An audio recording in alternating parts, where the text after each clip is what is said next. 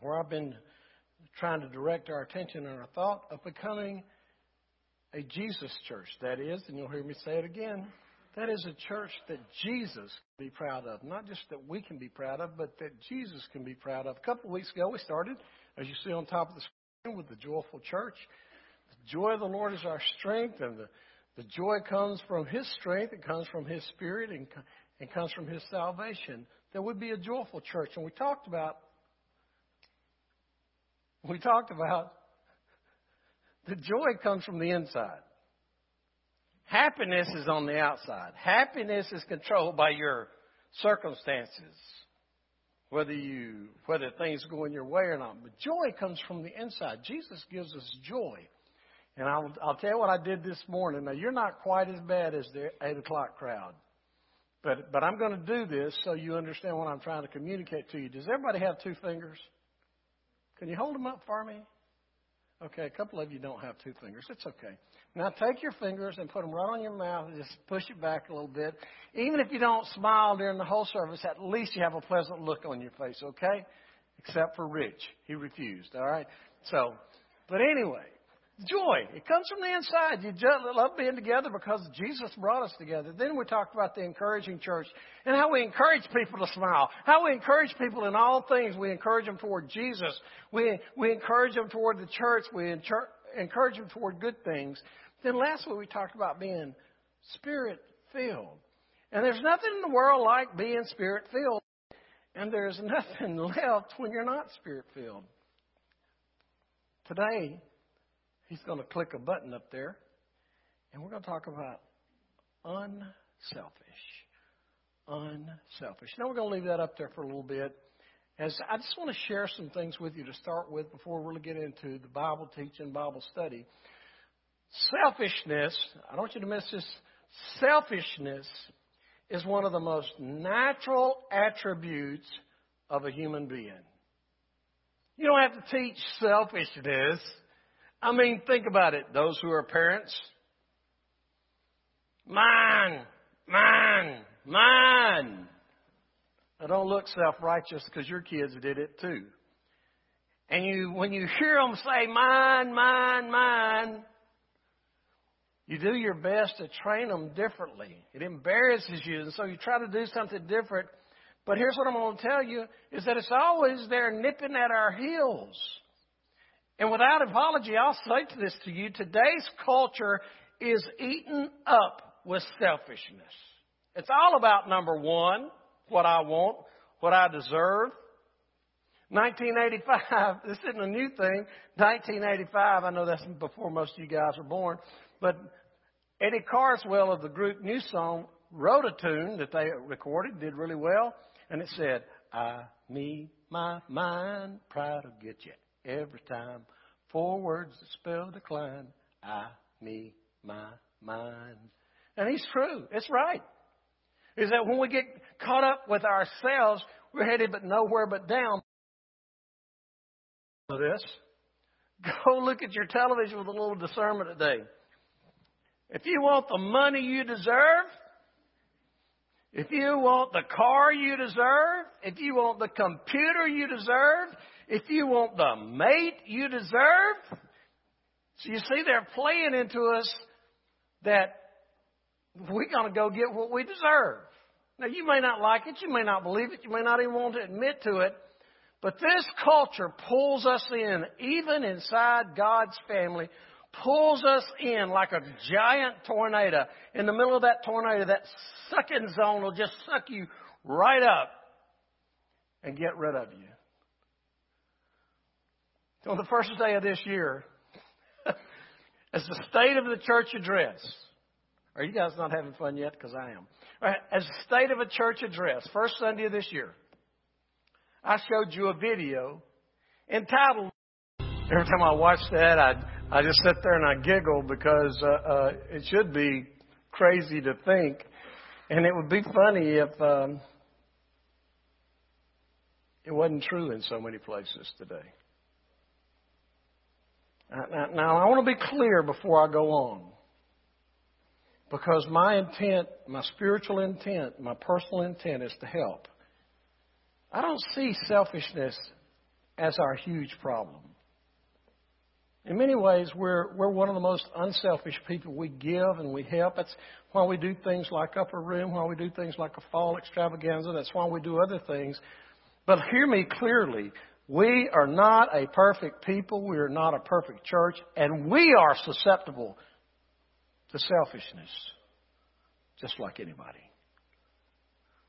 In fact, I told somebody, I've said this many times, most churches are one vote away from voting Jesus out the back door because they chose to be selfish instead of selfless. You see, Scripture speaks to us not just about being unselfish, but about being known to be unselfish, about being known to be like Jesus, and about being known, to be the way that He wants us to be. Now, the way that I want to do this today to share from God's Word for us is I'm going to start with selfishness. How it starts, its influence, impact, and the like. And then I'm going to contrast it to unselfish church that we are called to be. To do this, if you have your bulletin, I know guys on the front row here, these young people are always such a great encouragement to me because they're there with their Bibles and their notebooks and they're taking notes. If you got your bulletin from back there, you can just fill in the blanks, and this will help you as you carry it home. I'm just going to give you 4 statements to start with. The first statement is a statement that I open with. Selfishness is one of the most natural attributes of a human being. Now, you can look self-righteous if you want to, but we all know the truth because we all have been there. You don't have to teach our children or our family or our friends or our enemies. We don't have to teach this thing of being selfish. It's just naturally rooted in mankind. And there's a reason for it, and we'll get to it in a second. But it's the most natural thing that comes to us. You do nothing, and you do nothing to help your child, or you do nothing to help, yes, your grandchild. They'll wind up being selfish individuals. And once you have selfishness there, it takes a life of its own. Because the second thing I'll tell you is selfishness is like a fire. It's like a fire. The more fuel it gets, the hotter it gets. The more you give it fuel, the more it expands. Selfishness will never go away by appeasing selfishness. You give it fuel, it's going to grow, it's going to expand. Because if selfishness, as this fire burns hot enough in your life, hot enough for long enough, it will destroy all the good things in your life, which brings you to the third that says selfishness is a killer. I don't know if you've ever seen it in your family or in your friends, but consider this. Selfishness kills governments. It kills countries. I didn't say this first hour, but I see that in this country right now. When our founding fathers wrote those wonderful, almost miraculous founding papers, they did so with absent selfishness. Can you imagine how that Constitution would read today if the thinkers of today were writing it? Selfishness kills governments, and it kills countries, and it kills communities, and it kills cultures, and it will kill a business, and it will kill an organization. On a more personal level, selfishness kills marriages. It kills friendships. It kills family relationships. Because it kills people. It kills their influence. It kills their reputation. It kills and steals their joy. Their joy.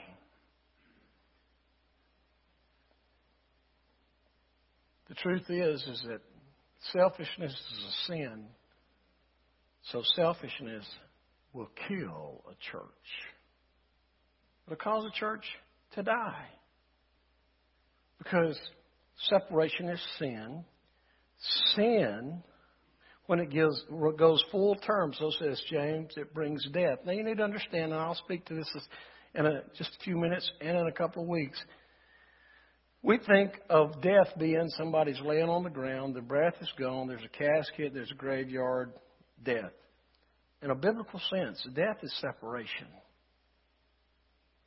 We'll speak of it again in a second. Is it man and woman had the perfect, we call them Adam and Eve, man and woman had this perfect relationship with God. They sinned and they were separated. You can have a relationship with God, and when you sin, your fellowship is broken. Separation, that's death. The fourth statement I'll give you, and you can change your word because you don't talk like I talk. Selfishness is, my word is antithesis. Your word could be opposition, opposite.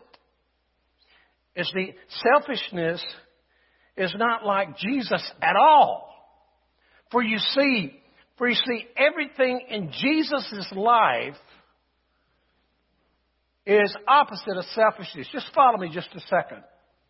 And this is worth saying a couple of times. Jesus left heaven unselfish. Jesus set aside his throne unselfish. Jesus divested himself of all the regalia of God. He even came to earth as a man to the point that he felt like we felt. Now, some of you will stop, you're deep theologians, you'll stop and you'll say, the truth is, he was God-man. So that's not the same thing. He was fully God, but as we'll read toward the end of the message, he was also fully man. For you see, when he died on the cross, he felt the pain just like you and I would have felt with the thorns in our head. He felt the pain when the nails went through his wrist. He felt the pain when they lashed him. He felt everything we feel. In fact, the Bible says that he was tempted in every way like a man. And he did all of this, please listen, to pay the ransom for many. Now, have you ever really thought about that picture? Jesus paying a ransom? When you pay a ransom for somebody has been taken captive, somebody is being held hostage, and you pay the ransom so they will get set free. Jesus gave his blood and gave his life to set us free. Us who are hostage, are captive to sin. That's why Jesus died. That's why he came. It was a totally selfless act. He died as a sinner, and he was not a sinner. Selfishness has little equal on this earth. And so here's what I want to do. Move that forward. Here's what I'm going to do. You've got your bulletin there, and I want you to have these. I'm going to take and compare I'm going to talk about selfishness, and then I'm going to contrast the unselfishness. I hope that we'll get a handle on it, and I hope that when Satan, you need to understand this, teenagers, Satan is going to do his best to make you as selfish as you can, because if you're selfish and self-centered, it'll destroy your relationship with your parents, it'll destroy ultimately your relationship with your friends, and it certainly will destroy your relationship with God. So let's look at it in two ways. So I'm going to use just a range of words. The first one is the birth of selfishness. Where in the world did something as horrible, as selfishness come from? Where did it get its start? Well, here's what I want to say to you. It got its start in the Garden of Eden. Now, most of us would say, well, that's right, with the fall of man. Well, no, it was actually before the fall of man. It is actually selfishness that caused the fall of man. Now, you understand in the Garden of Eden, you would agree with me that the fall of man occurred when they ate the forbidden fruit. People tell me it was an apple or an orange. I think it was a persimmon. And it was probably a green persimmon at that. But they ate the fruit. She took it. He was there with her. He took it and he ate it. And they fell into sin because of why? Let me just point this out to you. You can turn to Genesis chapter 3. You didn't think I was ever going to open the Bible, did you? Genesis chapter 3. Let's 6 or 7 verses tell us about how we fell into darkness and selfishness was leading the way. Chapter 3, verse 1. Now the serpent was the most cunning of all those.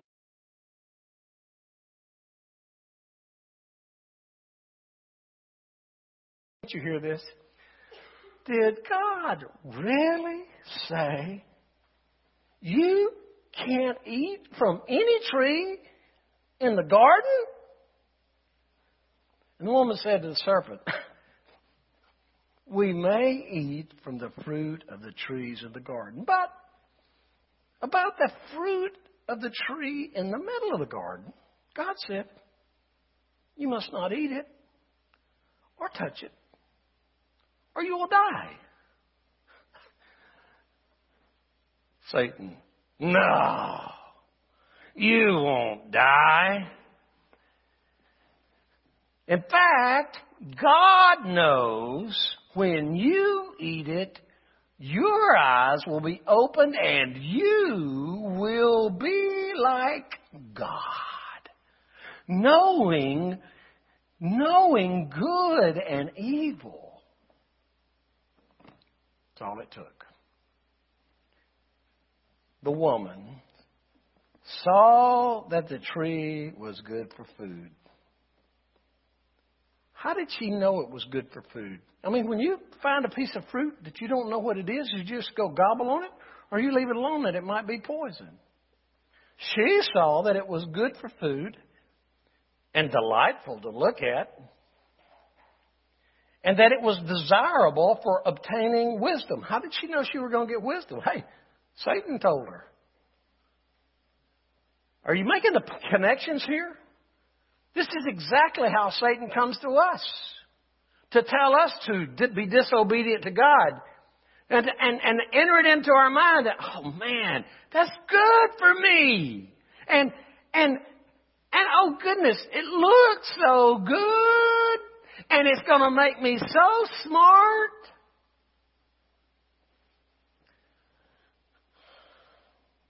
So, she took some of its fruit and ate it. She also gave some to her husband who was with her, and he ate it. Now see, Adam wasn't on the other side of the garden. He was standing there. But listen to me, men. He didn't do what he was supposed to do. God had told him not to eat of the fruit. He told the wife. This was on his shoulders. He should have stopped her. He was the head of the house. It was on him. I'm the head of the house. Yeah, I've heard that. I'm the head of the house and what my wife says goes. I got it, okay? But here's what I want to tell you. If he'd have been the spiritual leadership in the Garden of Eden, he'd have stopped her before she made the mistake. But he stood there and went passive. Verse 7. Then the eyes of both of them were opened, and they knew they were naked. So they sewed fig leaves together and made coverings for themselves. Now, when I think about what Satan did here, I'm going to tell you this, and you're going to be mad at me. But Satan didn't just out and out give a total lie here. He gave enough of the truth to make them believe. He did to them what he does to us. He gave them a half-truth. No, Brother Jerry, he just lied to them. Oh, no, he didn't. Because he said, when you eat of it, God knows that you'll know the difference between, you'll become like God, know the difference between good and evil. You'll be like Him in that way. And sure enough, when they were disobedient, they became like God. They knew good and evil. That's why they went and sewed the fig leaves together. And so we've been trying to hide and walk in fear. I'm no longer a slave to fear. We just sang. And the reason we're in fear is because of sin, because of selfishness, because of self-centeredness, because we put ourselves first. And it's easy for us to sit here and go, you guys really put y'allself first. But the truth is, give somebody a choice about whether to serve God, whether to be in His service or to be in Lord knows where, doing Lord knows what, and see which one they choose. Selfishness. You see, the birth of selfishness began right here. What Satan didn't tell them, are you listening? He told them, sorry about that, he told them that they would become like God, knowing the difference of good and evil. But you know what He didn't tell them? He didn't tell them what He doesn't tell us, guys. The cost. The cost. Have you ever thought about it? They traded immortality for a piece of fruit. They traded a world with one rule for a piece of fruit. They had traded their home, this perfect place, for a piece of fruit. You see, the selfishness of I deserve. She saw the fruit. It was good. It looked good to the eyes, and she felt like it would taste good. This idea that I deserve began right here in the Garden of Eden. The second word I'll use is not a word we use all the time. It's the word girth. The girth, the expanse. How big, how wide is it? How wide is its girth? How wide does selfishness go? Here's what I'm going to tell you that I believe. I believe selfishness is behind every sin. We covet what someone has. We keep coveting and then we think we deserve it, so we steal it because it's ours. We think we deserve the better reputation, so we gossip about somebody else. We gossip about a friend to a friend. Teenagers, I know y'all tired of me talking to you, but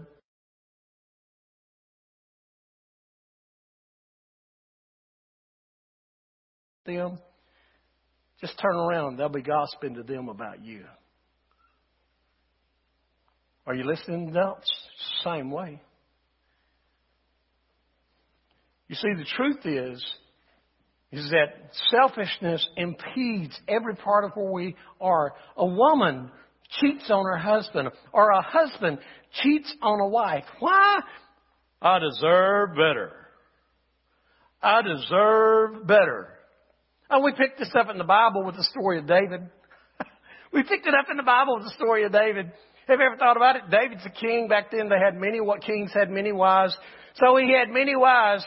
But he didn't go off to war there in 2 Samuel. He didn't go off to war. So now he's sinned because he's disobedient. And so now he's up on the rooftop. Now he sees this beautiful woman. Now he's just got to have her. And he had the means to have her. And so what did he do? Well, it was a little sleight of hand and deception and murder so he could have what he desired. He deserved her. And this is a man, are you listening? This is a man who later, after this, the way he repented, was a man after God's own heart. So says the Scripture. This story, the story of David, should strike fear into every man, woman, boy, and girl who read it. Because if David, a man who had a heart for God, such that the Bible says he was a man after God's own heart, if David can be drawn away by what I deserve selfishness, can you imagine what happens to us in the hands of Satan?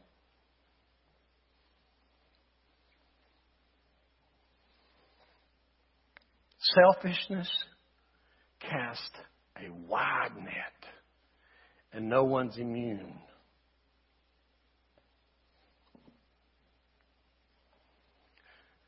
In the 21st century church, in America, in the American church culture, I'm such a small part of the church culture.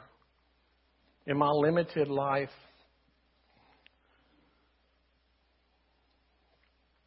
probably visited 100 or been in 125 or 150 churches. If I had a dime for every time I heard a church body, somebody in the church body go, "We take care of our own." We're proud of it. Now listen. We are told to minister to one another in the name of the Lord. But we're never told to minister to one another in the name of the Lord to the exclusion of those who are yet to come. To the exclusion of those yet to be saved. You see, our selfishness puts it as we and they. In God's economy, it's us. And we have two types of us's. We have those who know Christ and those who need to know Christ. And we're called to be His people, His work, in His place. To withhold ministry because somebody is not. Can you imagine getting at the great white throne? The judgment seat of Christ, and Jesus asking you, going, what about this person? Oh, we couldn't do anything. They weren't our church members. Can you imagine how that would wash up there?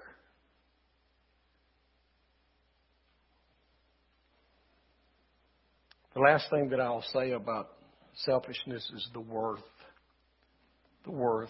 of selfishness. What is it worth? Well, I'll tell you what, is it worth a man's soul to be selfish? Self-centered? But I will tell you who it's worth a lot to. It's worth a lot to, I don't care what name you call him, the evil one, Satan, Lucifer. It's worth a lot to him. It's his big number. And he pulls it out because he knows we're susceptible to it. Think about it. Satan really relishes whenever he can get one of God's creation, let alone God's redeemed, to be selfish. You see, it's this very thing that got him kicked out of heaven. Nobody's ever told you the story, and I'm guessing they have in Sunday school somewhere.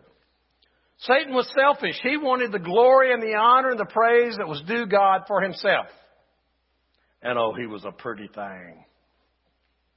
He is a pretty thing. Somebody said he was the music director. We'll talk about that. I'm kidding. He is a pretty thing, and he is so full of pride and so selfish. And God said, okay, see you. Kicked him out. But you know how persuasive he is? He took a third of the angels in heaven, the created beings, who are now functioning as his demons.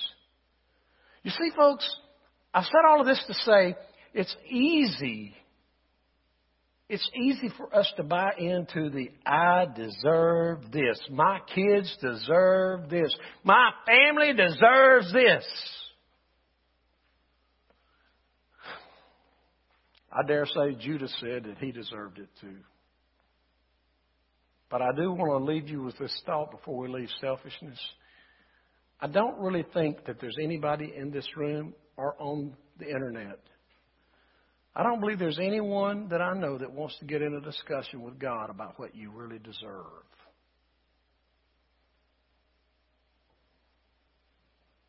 Selfishness.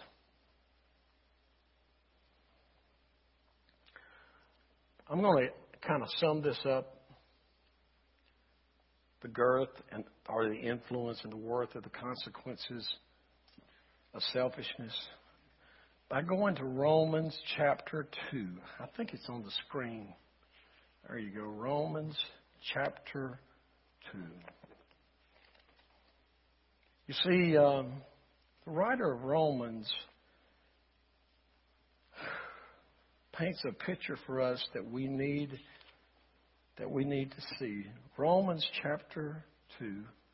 We'll pick up in verse 6. I'm just going to read this. I'm not going to comment much on it.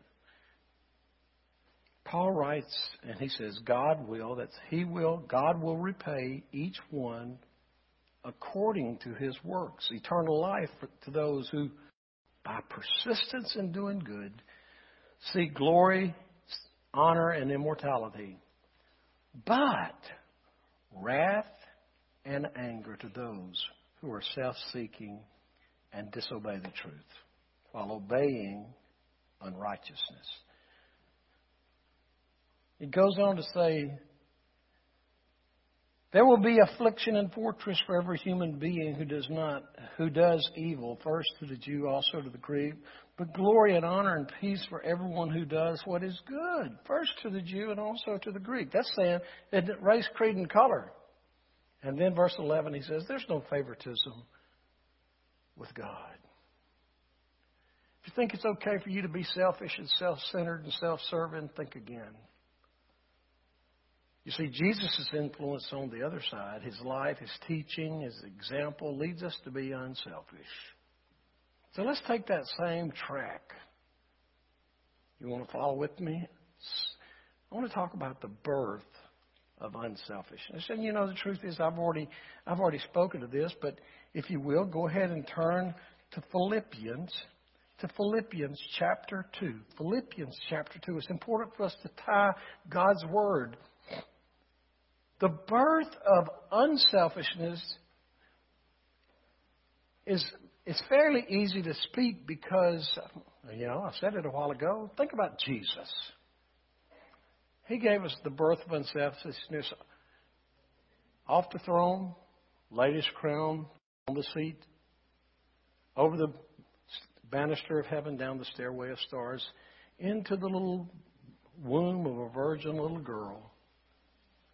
He came for us. And then from the Sermon on the Mount forward, he taught us to be unselfish. Just see what he does right here. Philippians chapter 2.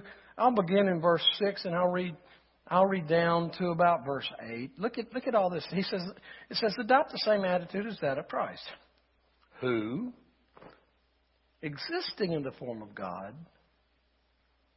did not consider equality with God as something to be exploited. In other words, he was God, but he wasn't going to play that trump card.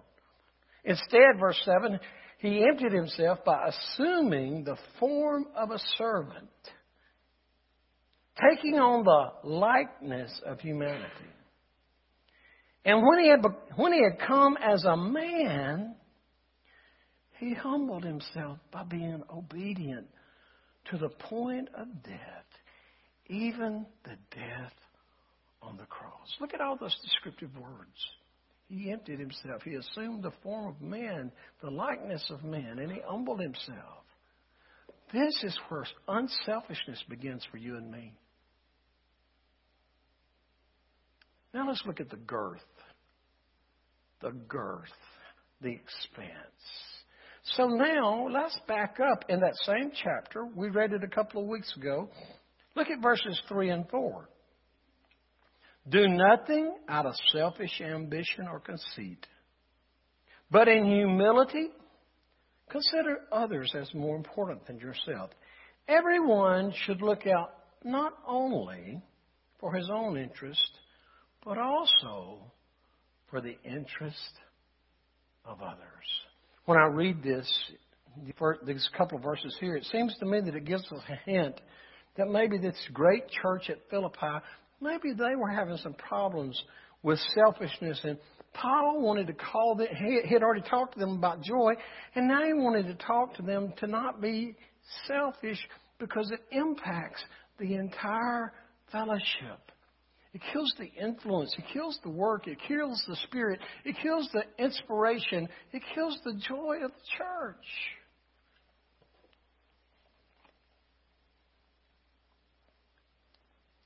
James 3, I don't think that's up there. James 3 gives us a warning. James 3 says this. Who among you is wise and understanding? By his good conduct, he should show that his works are done in the gentleness that comes from wisdom. But if you have bitter envy, can I just pause there? I didn't first hour, but I just sense that I need to. Do you have any bitterness inside? From something that happened years ago? But if you have bitter envy or selfish ambition in your heart, don't boast and deny the truth. Such wisdom does not come down from above, but is earthly, unspiritual, and demonic. For where there is envy and selfish ambition, there is disorder. But the wisdom from above is first pure, then peace-loving, gentle, compliant, full of mercy and good fruits, unwavering and without pretense.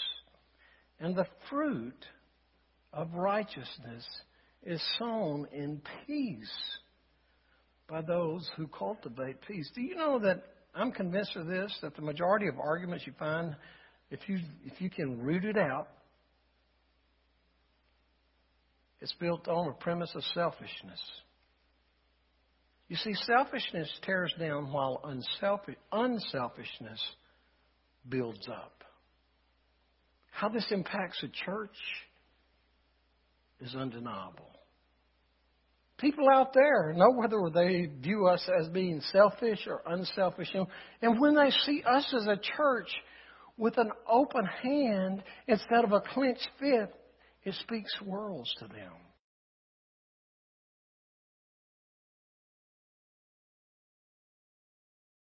So here's why. Because they really know that Jesus came to earth with an open hand to give. That brings us to the last, the worth of unselfishness. If a church, okay, if you've not heard anything else I say, please wake up and, if a church is to ever become, to be, or to be known as a Jesus church, it will be a church that is widely known as being unselfish. You may not know this man, but it is Dr. Dale Patterson. He was raised in Summerall, Mississippi. He was called in the 80s to East Brent Baptist Church in Pensacola, Florida. East Brent Baptist Church was a church down in the not-so-good section of town. It was a great church, great people. Pastor Joe before him had done a good job.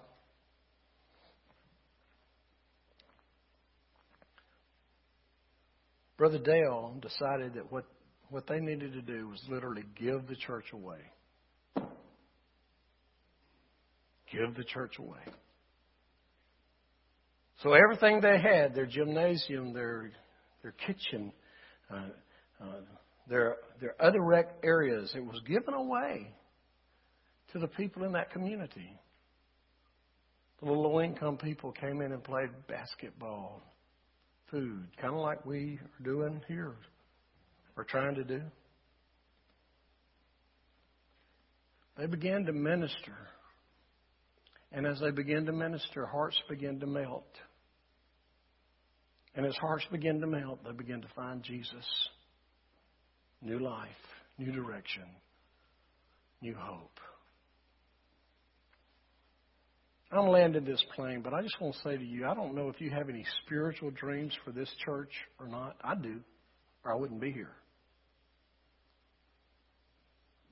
Brother Pudd asked me in one of the deacons' meetings, he said, well, can you tell us what your vision is? And I said, yeah, my vision is for this congregation to be the most spiritually influential congregation for Christ in the area. And we do that by giving. But whatever your dream is for this church, it will never happen until we're seen and known as an unselfish church. As a church who would rather give than receive. Well, Brother Jerry, you already said that we're not selfish. That's right. That's good. Well, I got you. I got you. But we may know that in here. Do they know that out there?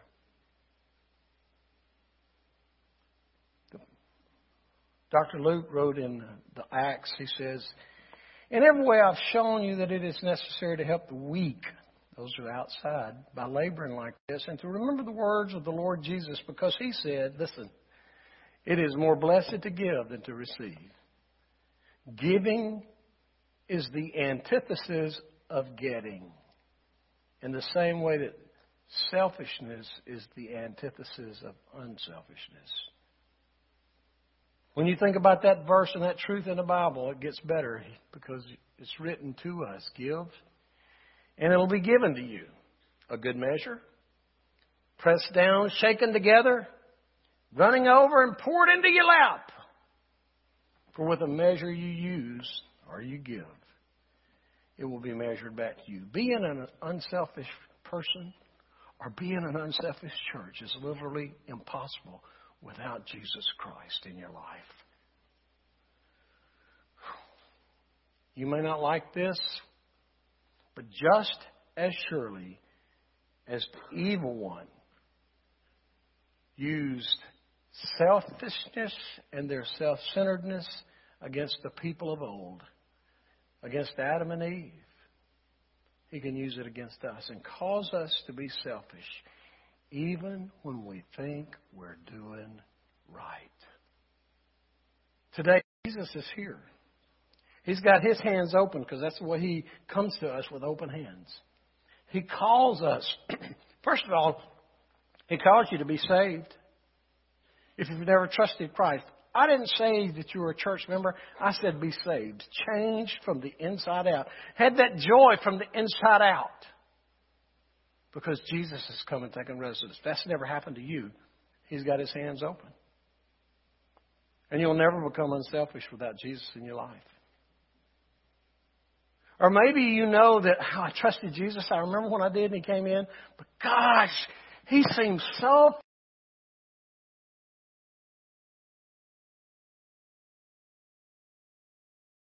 It's called a death to your fellowship. And now you're separated. And you're doing your own thing. And you will not be unselfish. Jesus is calling today. He's calling you. He's calling me. Why not respond today? Let's pray together.